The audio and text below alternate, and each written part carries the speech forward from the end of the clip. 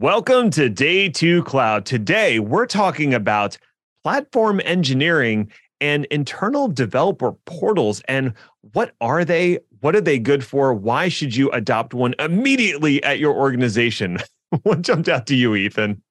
Well, I don't know that you're going to be adopting one immediately within your organization because there's a lot to it. It's a big, serious undertaking. But the thing that caught me is Suzanne described platform engineering as an evolution of DevOps or something along those lines. Like if you're a DevOps intensive organization, platform engineering might be where you go next, the next stage of your maturation of the platforms that you're offering to your developer community. That captivated me, Ned. It really did. Yes, and the person guiding us, like you said, is Suzanne Daniels. She's the developer relations lead over at Port. You can visit that getport.io. So enjoy this episode with Suzanne Daniels. Well, Suzanne Daniels, welcome to the podcast. Can you tell the audience a little bit about yourself and what brought you to your current role at Port? Yeah, so hi, folks. I am Suzanne Daniels. I work at Port as a developer relations lead, and I'm a Microsoft MVP in developer technologies. I ended up there after working for a large cloud provider, working in DevOps, in consultancy roles as an engineering manager as well for many, many years. And I think that explains a little bit the passion of why I joined Port, why I focus my career nowadays on improving developer experience. And at Port is a great place to be at to develop an internal developer portal. Got you. Okay. So you've been down in the trenches. You've seen what developers and ops folks actually need and what they care about. And would you say that you're now expressing that for them in your current role? I'm not only expressing, I'm trying to also influence the direction in which we are going with the whole internal developer portal product category. I can call it a product category now, I think. Yeah. So I try to not only talk about it, but also understand better how we actually can improve the way that we work, how we can use other technologies, how we can leverage that, how we can drive adoption, for instance, for open source. So there's a lot of topics in this space, and I try to grab the best of everything and influence that direction. Okay. Well, you've mentioned one term, and I have another term in my brain. So let's try to define these a little bit. You've mentioned internal developer portal. So what is an internal developer portal, and how does that relate to platform engineering? Because that's another common term that I've heard somewhat related to it. Yeah, platform engineering is a term which gets coined more and more. Some would call it new. Others would say, well, I was doing that 10 years ago already. Now it finally has a name. I'm one of those people, probably. So platform engineering, if you ask me, and you did, so I get to explain probably. Platform engineering is an evolution of DevOps. If I look at DevOps, I see it as more as a journey. It's not a thing you do; it's a journey that you're on, and in that journey, you mature your services that you deliver, the value that you deliver to others in the company that you work for. When you go to the lowest level of maturity, you would say, "Well, I'm automating things. I'm trying to." Leverage technology, but also look at the people and the process. When you're maturing in the DevOps journey, eventually platform engineering would be, I don't know if it's an end state, but it's a high level of maturity where you look more at what you are building with your team. We more look at it as a product, and you would approach it as a product. And you would approach the developers in your company or other engineering roles in your company. You would approach them as customers.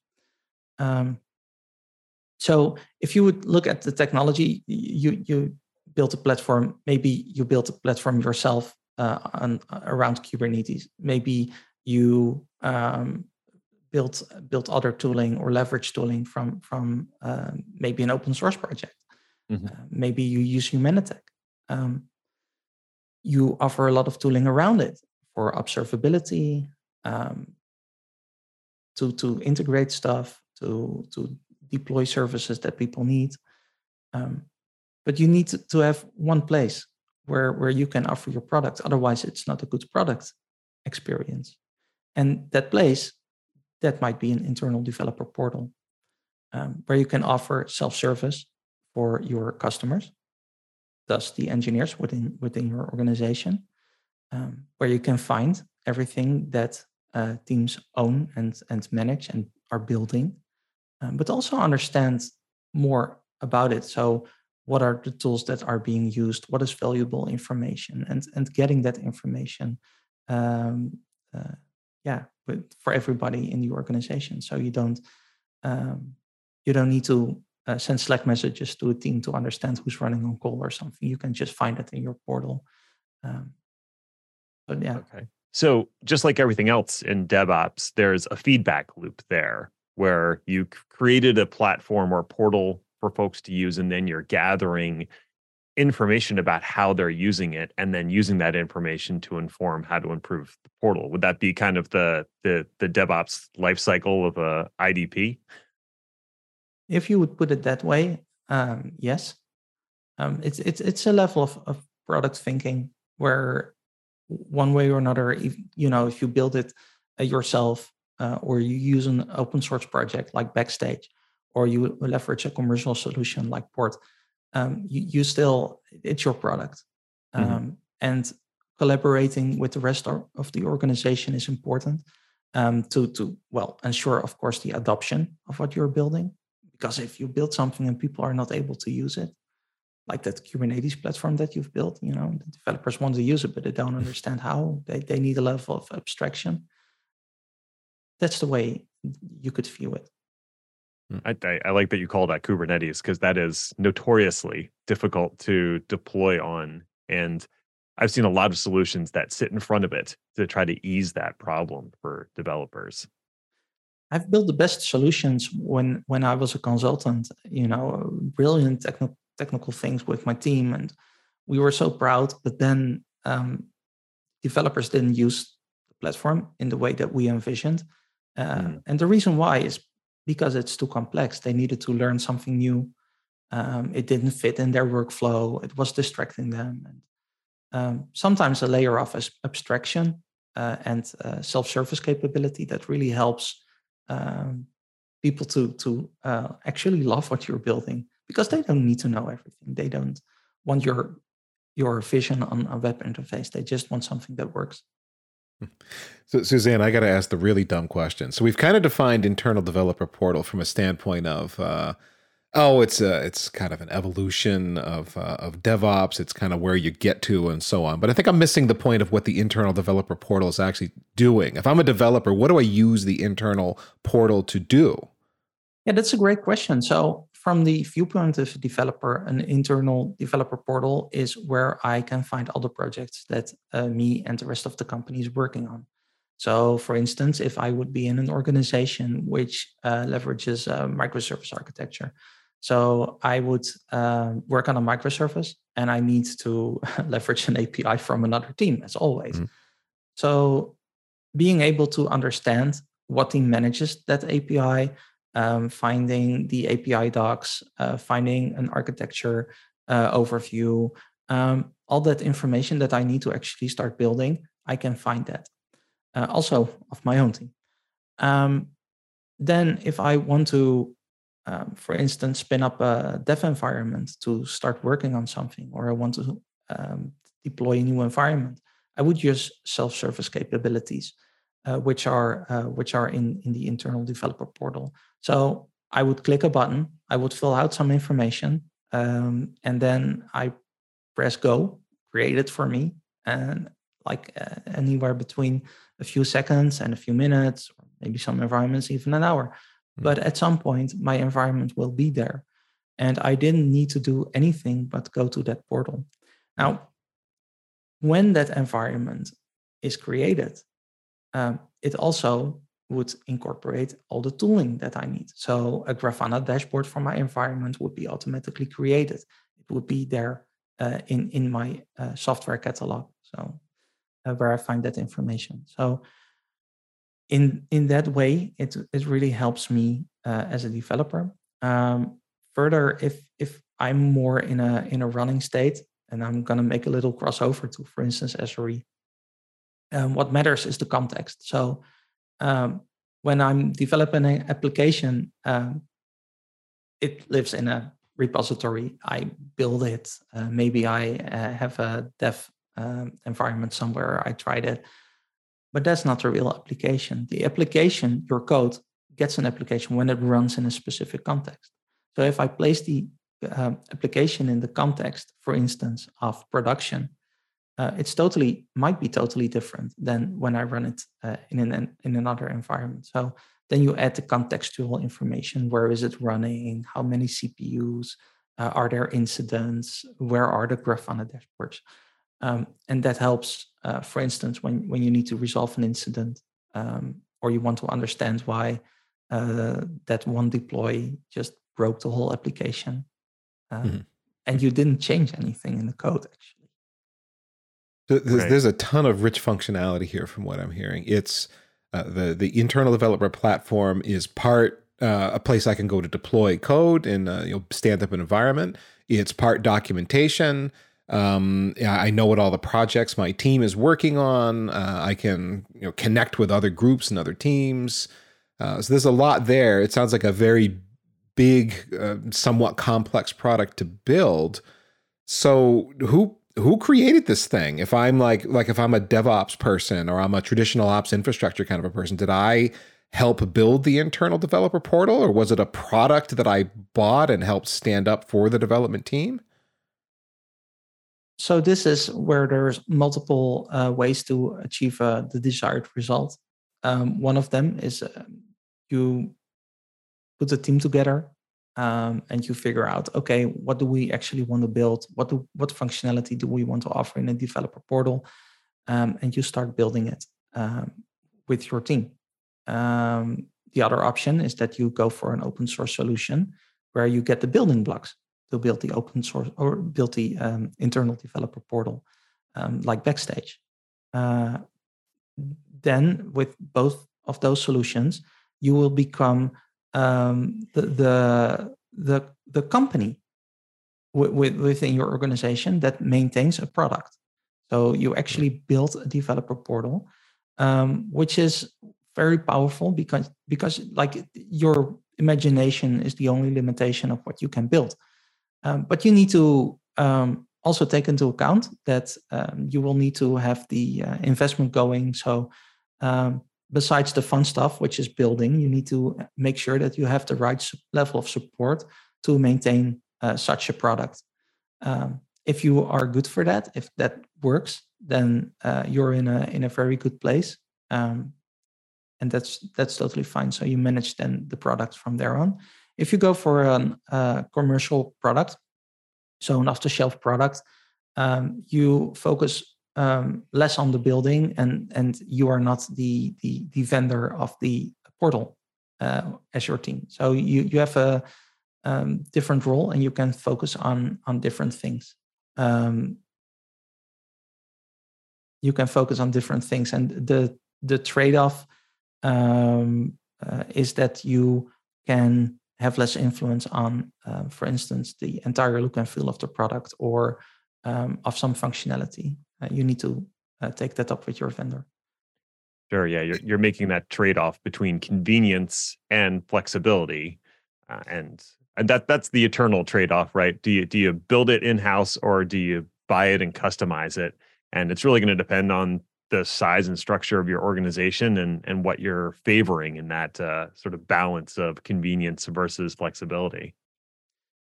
Yeah, and that's exactly the case. And it's always a huge decision to make if you want to build or buy.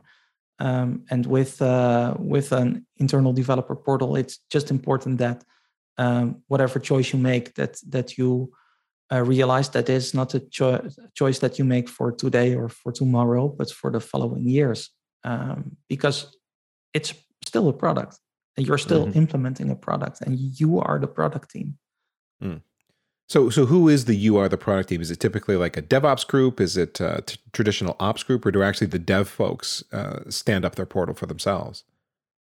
If you look at platform teams, they're usually a mixed bag. There's DevOps people in there. There might be people who call themselves infrastructure engineers.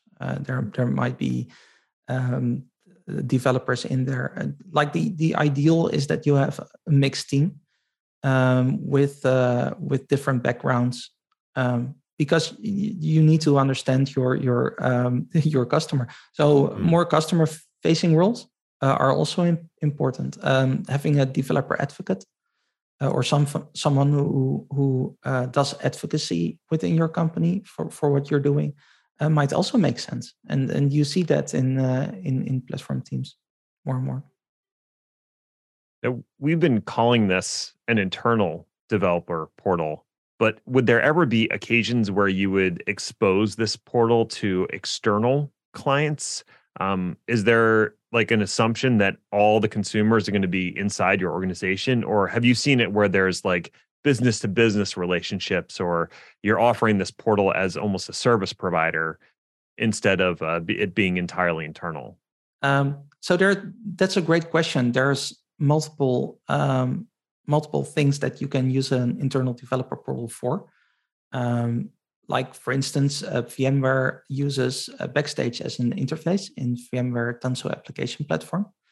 But also a public service like Operate First, they leverage Backstage as also a developer portal, but for the people who want to use Operate First. So those are interesting use cases. Examples where the internal developer platform portal actually is used to expose, for instance, API information to external sources. I don't know of any examples of that. But to me, on one hand, it makes sense because you have the information anyway. But on the other hand, there's some concerns when your whole organization actually is built on top of a developer portal and is in the middle of everything to expose that to the outside world. Yeah, definitely some security concerns there. You'd want to make sure it's heavily walled off and that there's no leak between what an external person's able to do and what your internal folks have access to. I like the idea, though.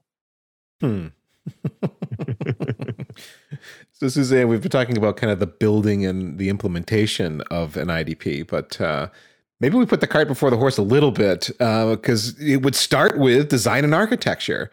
So if we're going to design this thing, ops people are going to be involved, dev people are going to be involved to talk to them about those kind of folks. But what about other business stakeholders? Maybe security people or people in the finance group, or even, dare we say, UX designers? They love internal developer portals as soon as they know that when they want to shift something left, that there's actually a place where they can shift it to, instead of just enforcing another tab in the browser of a developer and letting them learn a new framework UI CLI command. So as soon as they know that this can help them do their work better, they love internal developer portals because their tooling will just fit better into the workflow of the entire engineering organization. Not only the developer, but obviously it helps everyone who engineer stuff. So when we're sitting down doing the initial design of what the developer portal should look like and what it should incorporate, would you typically bring in folks from security and finance? Are there any other groups that you wouldn't necessarily think of, but you've seen being brought into that conversation to contribute? Yeah, you need you need to be really successful in creating and adopting an internal developer portal. You need to include basically anyone that you can think of. But the trick is not to over engineer it. So, and that sounds a bit dull, but when you start building it, of course, you need to start somewhere. And usually, when you start building this out, you start with a use case, and from that use case, you invite people that and the roles that can play a part in that, in creating that experience. So while one would argue that you look at the bigger picture, when you actually start building it, it might be good to start small and from there build it out. So for instance, I'm talking to a customer and they're like starting with Port. So they grab like one use case, which is deploy an application into a new environment. That sounds like a very simple thing to do, but if you look at the average enterprise, you can imagine, especially when it's regulated, that there are so many steps and so many tools that you need to go through. So you start with that use case, and if it's successful, then you build it out, and then you pick a theme like, hey, we want to do we want to include FinOps in this whole in this developer portal because we think that we can make a massive impact with it, or hey, we want to make sure that all the applications that we have are according to our security best practices. So for that, you need maybe some insights in how is my application doing, how's my repo doing. But there will also be requirements maybe on your data. There will be like many different things that you need to do and that you need to know. A mechanism that helps is scorecards, for instance. So you have a measurement of how well you are doing in regards to that one best practice. So you as an engineering manager, as a security person, you can see actually how well this application or this piece of code or this repository is doing according to the stuff that you made up. Right. So is that scorecard something that would be shown within the portal that I could look at and go, okay, I just want to look at the scorecard for this. It's not something someone's manually generating and sending around on index cards, right? Exactly. And that's the success, because you don't need to force it. Like, hey, fill out this Excel sheet. And we do that every quarter for the security review. Please fill out what version of these packages you have installed. And then somebody goes going to some system and they grab and they go to GitHub and they get the information from everywhere. It ends up in an Excel sheet, and at the end somebody processes it and it's green or red or yellow or whatever, or you get questions. That's not the way that you actually help your engineering organization to push for better. You push for better because everybody wants their report, their checks. They want it green or gold, or they want to be level 1. It's a bit of gamification. And if you see that you're like bronze, your application is bronze, then you look, okay, how can I actually become gold? And then, like, as it appears, there's like this one little thing which was a bit of technical debt, but you're gonna resolve it anyway, because then you're compatible. You're good. You're green. Not green. Gold, platinum. Diamond. I don't know. Just figure out something. Yeah. Right. But gamification in that way really, really helps. And it makes things more transparent for everyone. Right. That implies that you have some significant tooling on the back end that's doing all this scanning and analysis. If we go into the security space, you would want some sort of static code analysis tools. You might have some additional components that are doing live testing of code in a sandbox environment. Given all of the additional tools, does the developer portal replace some of my existing tools? Can I use what I already have and just hook it into the portal? So what's the connection point there between the automation I already set up and this next level of maturity I'm trying to get to? Yeah, this is the great thing. A developer portal is not to replace your tooling. It is to integrate it. It is to aggregate it. So because like it would not make sense. You built a platform. You know it the best. Your platform engineers. You know what you're doing. So the tools that you use and the tools that you love, that's it. That's where your work happens. That's where you innovate. That's where you are creative. A developer portal should not frustrate that process.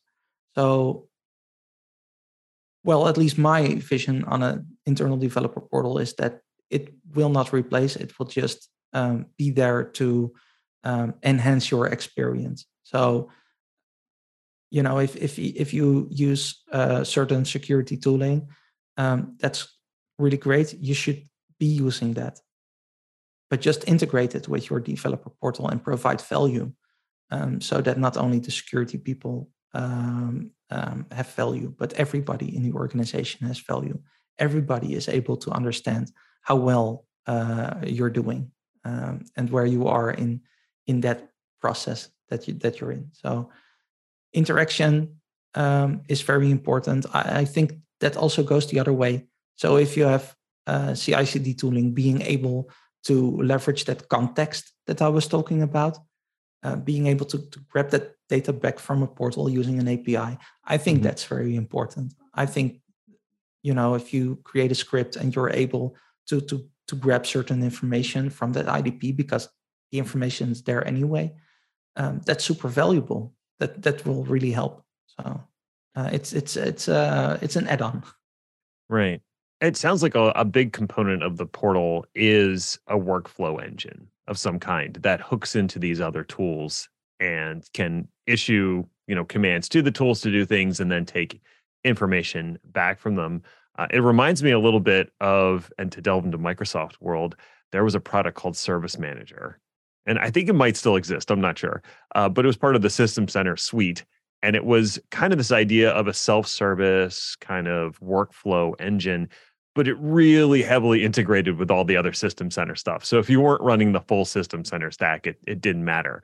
It sounds like this attempt at having a developer portal and a workflow engine is less locked down to specific technologies or tools that you have to use. Is that correct? Yeah, that's correct. And a lot of the tools that you're mentioning, probably, at some point people don't use it anymore because they use different technology. They move to a different framework. They use totally different programming languages. And so that's the reason why you need to be able to adapt to what your customers, the engineers, are using, and not the other way around, because that doesn't work. That kills the creative process. And you need to be able to embrace technology. You need to be able to embrace changes. Like when you are migrating to, I don't know, maybe you're listening, you're migrating to a cloud environment. If you want to, if you want to adapt to that, if you want to adopt that cloud technology, you want to put the power into the hands of the developers. They don't want to learn that whole cloud portal. They just want to deploy their stuff to a Kubernetes platform, and then, well, let it be managed, let it be AKS. That's really great. But if it would be another platform, they would use the same interface. It's about, indeed, being able to interact with with that other tools and that other platforms, which makes internal developer platform portal. Sorry, uh, that happens sometimes, but which makes it really a good experience, and it will be very valuable. And to add to that, it's fun working on it, because you've built something and you like make the integration, and when there's this button and people are like, and just press a button, fill out a form, and there's a whole dev environment for my like, you know, but really it is, and that's the bit of magic that you want to offer to people. They don't know how brilliant you are and what you've built. They care about that form, and to them that's magical. That's what they need, and that's actually improving and helping the lives of everyone. Less frustration is always good. So is the developer portal opinionated about the IaaS primitives that I'm using? Like if I pick a certain framework, is it like this works with OpenStack and that's what it works with? Or is it flexible enough, like you were saying, it's kind of like, it sounds like I can integrate anything I want with and make it do whatever I need to on the back end. So maybe I'm flexible where I could use OpenStack or Kubernetes or AWS, whatever I want on the back end. Yeah, that's true. The only thing that you need to take into account when you go down the path, like, hey, I want to get started with an internal developer portal, and you're on the journey of searching, what am I going to do? How, where do I start? Will it work with the stuff that I'm using? It's the data model, and that is what determines for a big part the stuff that you can ingest in your software catalog. So the data model, like what types of entities do you have? How do they relate to each other? What properties do they have? It's important to be able to to make sure that either you can adapt to the data model or the data model can adapt to you. And there's like multiple ways of achieving this, but there's the only thing that when you get started, you need to make sure that it will fit. Okay, so you said data model. So next dumb question coming from this guy. When you say data model, I don't think of dealing with primitives like IaaS and the backend construction and how my different programming components might interrelate. But it sounds like that's what you're talking about. Whereas I'm standing up some complex system of artifacts that are going to be running, maybe in a microservices architecture. You're talking about that sort of a data model? Yeah, so I'm talking about all the components that you have in your organization. So you have microservices, but deployment is also a type of data that you would track in your internal developer portal, and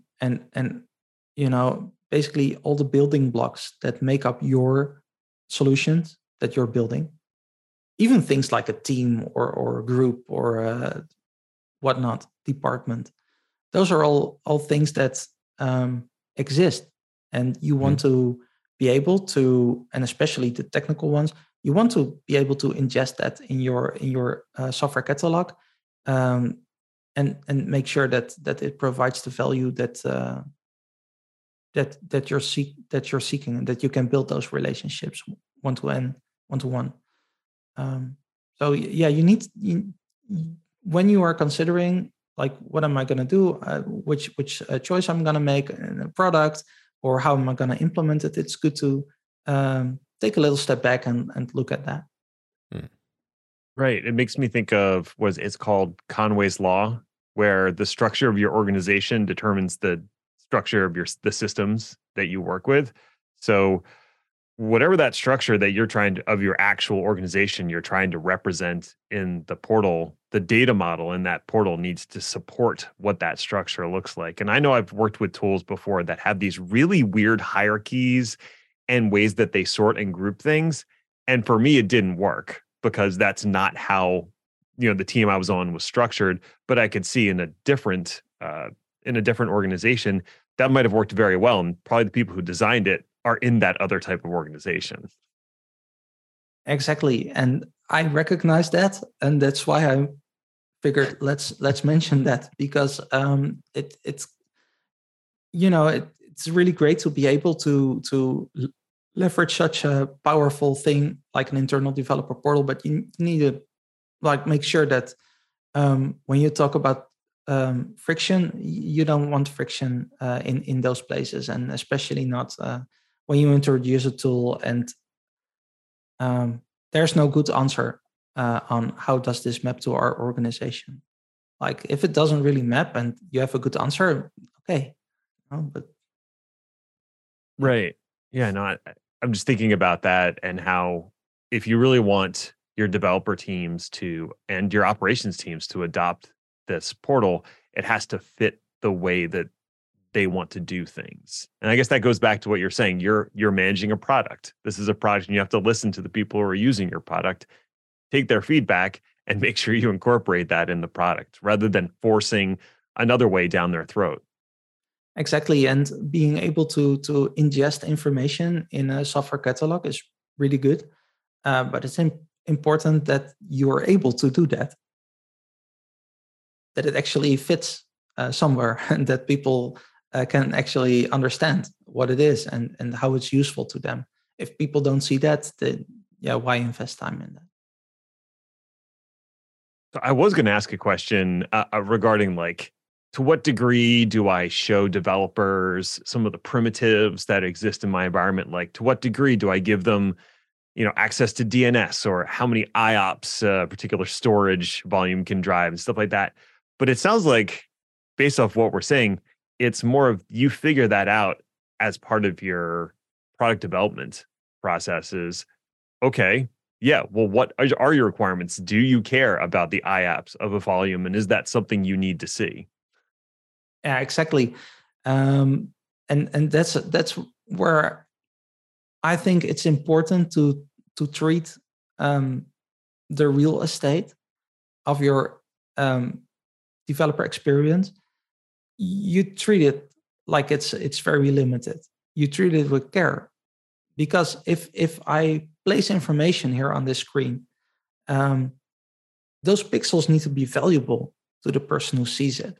Mm-hmm. Every graph or image or there's those are distractions. You just want to maybe know how many issues are open, or you might want to know, indeed, in a production environment, maybe you want to know the memory usage, but you maybe do not want to see the whole graph. Maybe you do.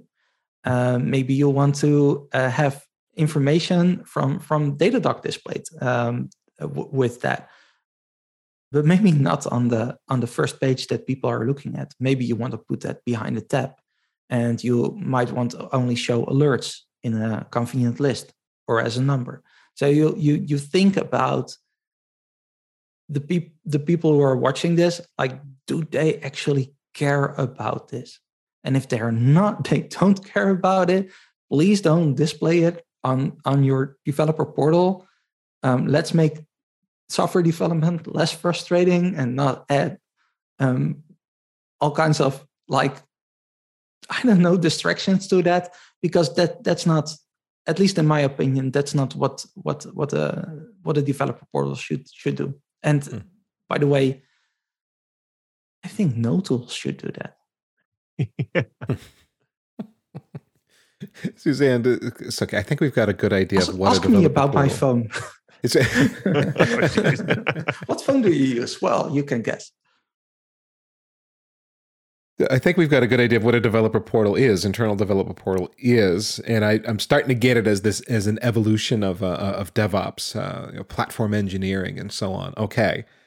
But does every organization need this? Can you give us an example of real life scenarios where having an internal developer portal is really helpful, a needful thing, and maybe where it doesn't fit, where I'd be over engineering or overthinking it if I try to add an IDP to my environment? Yeah, that's a fairly complicated question, actually, because it depends. Of course it does. Everybody take a drink. Exactly. One shot.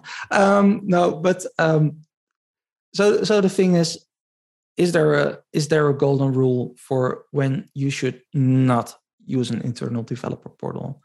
I'm not sure. If you are with a team with 10 developers, but you are a startup, you just got your seed round or something like that, and you want to expect to have 100 in the next year. You might want to have a developer portal because you will be busy. You will not be able to share and transfer knowledge. If you are in a organization where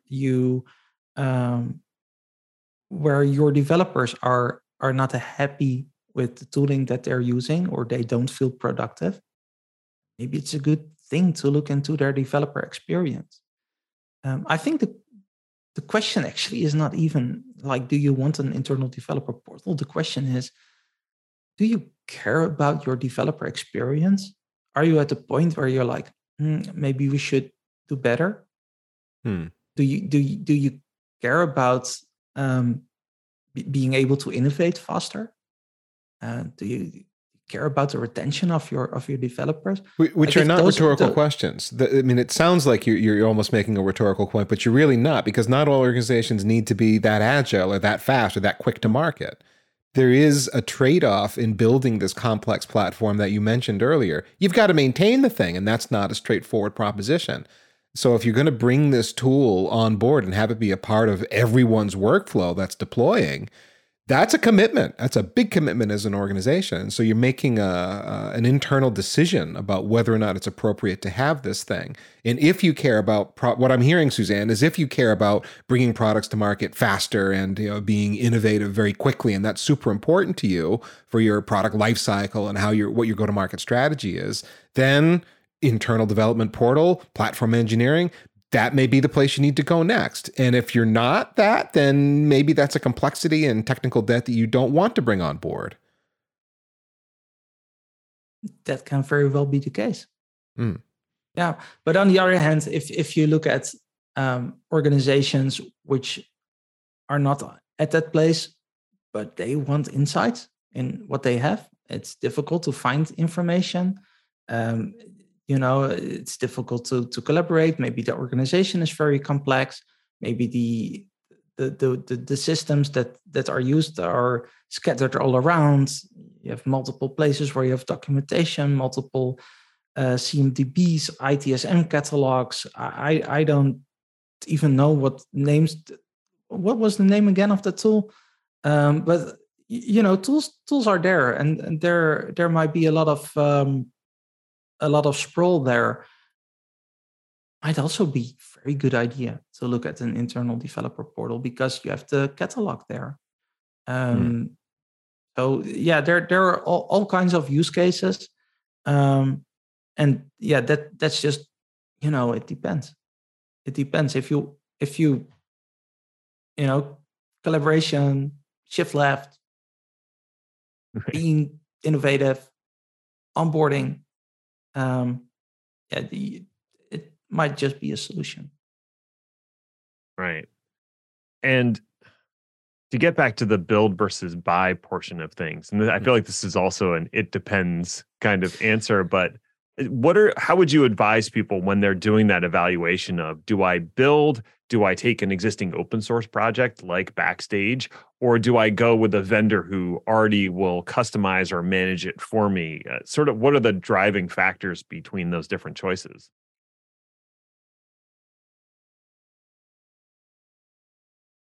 It's about the investment that you need to make for developing your own product. And with building yourself or with leveraging an open source project, you are doing that. So you take that responsibility, and it's an investment, which is it will be a continuous investment. So you need to have the people there. You need to be able to dedicate them to some extent, or maybe entirely, to do this. You need to work more as a product team. So the product needs to be developed, which is which is a calculation that you need to do. You need to calculate the risk. It's super fun to have an open source project as well. It has a lot of benefits that do not maybe immediately you see not maybe immediately in your organization itself, but for the engineers it might be very fun to work on such a project and to be part of such a community.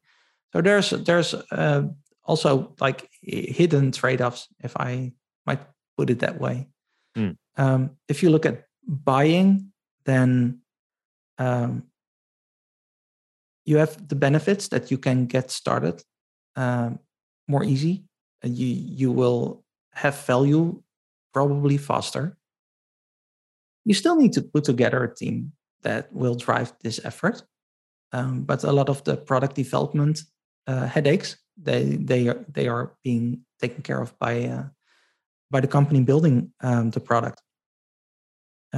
So yeah, it's that trade-off. Like in the question before, like when do you start? Well, if you have an off-the-shelf product, you will probably also start when you have smaller teams, because you don't need to reserve time to put in effort in building the actual product from the ground up.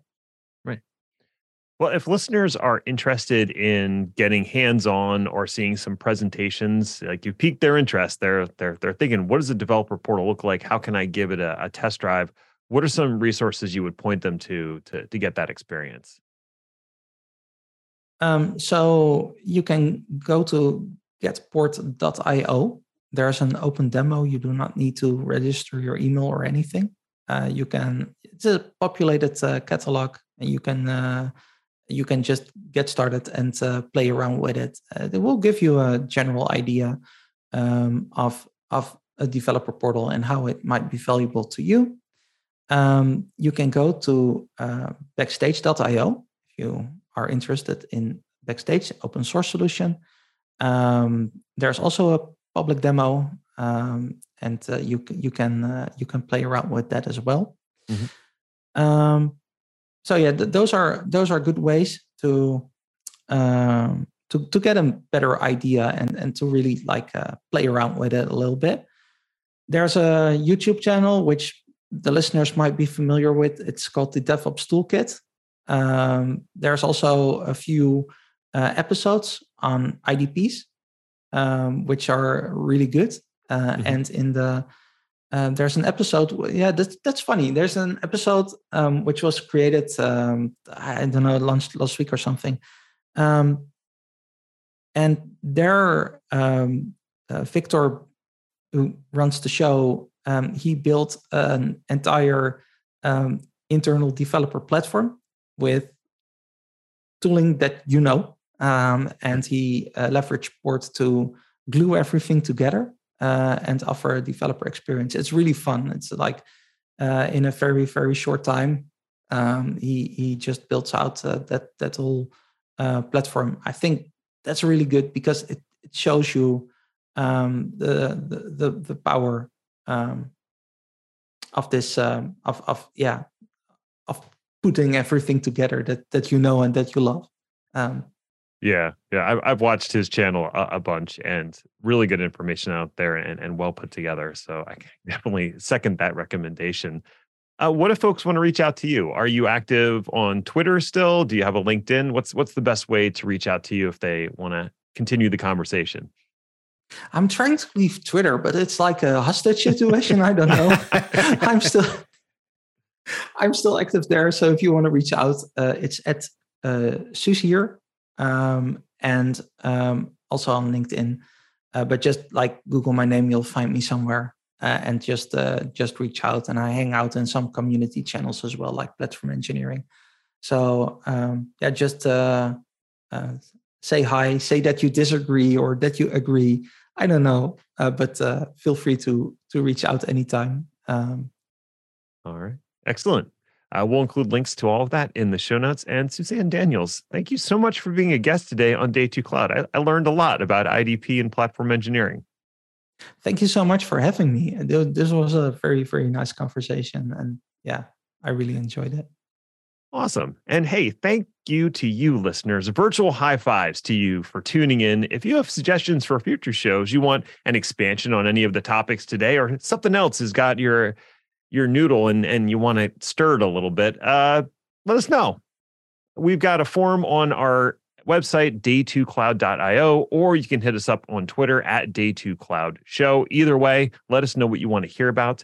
And if you like engineering-oriented shows like this one, you can visit packetpushers.net/subscribe. All of our podcasts, newsletters, and websites are there. It's all nerdy content designed for your professional career development. Until next time, just remember, cloud is what happens while IT is making other plans.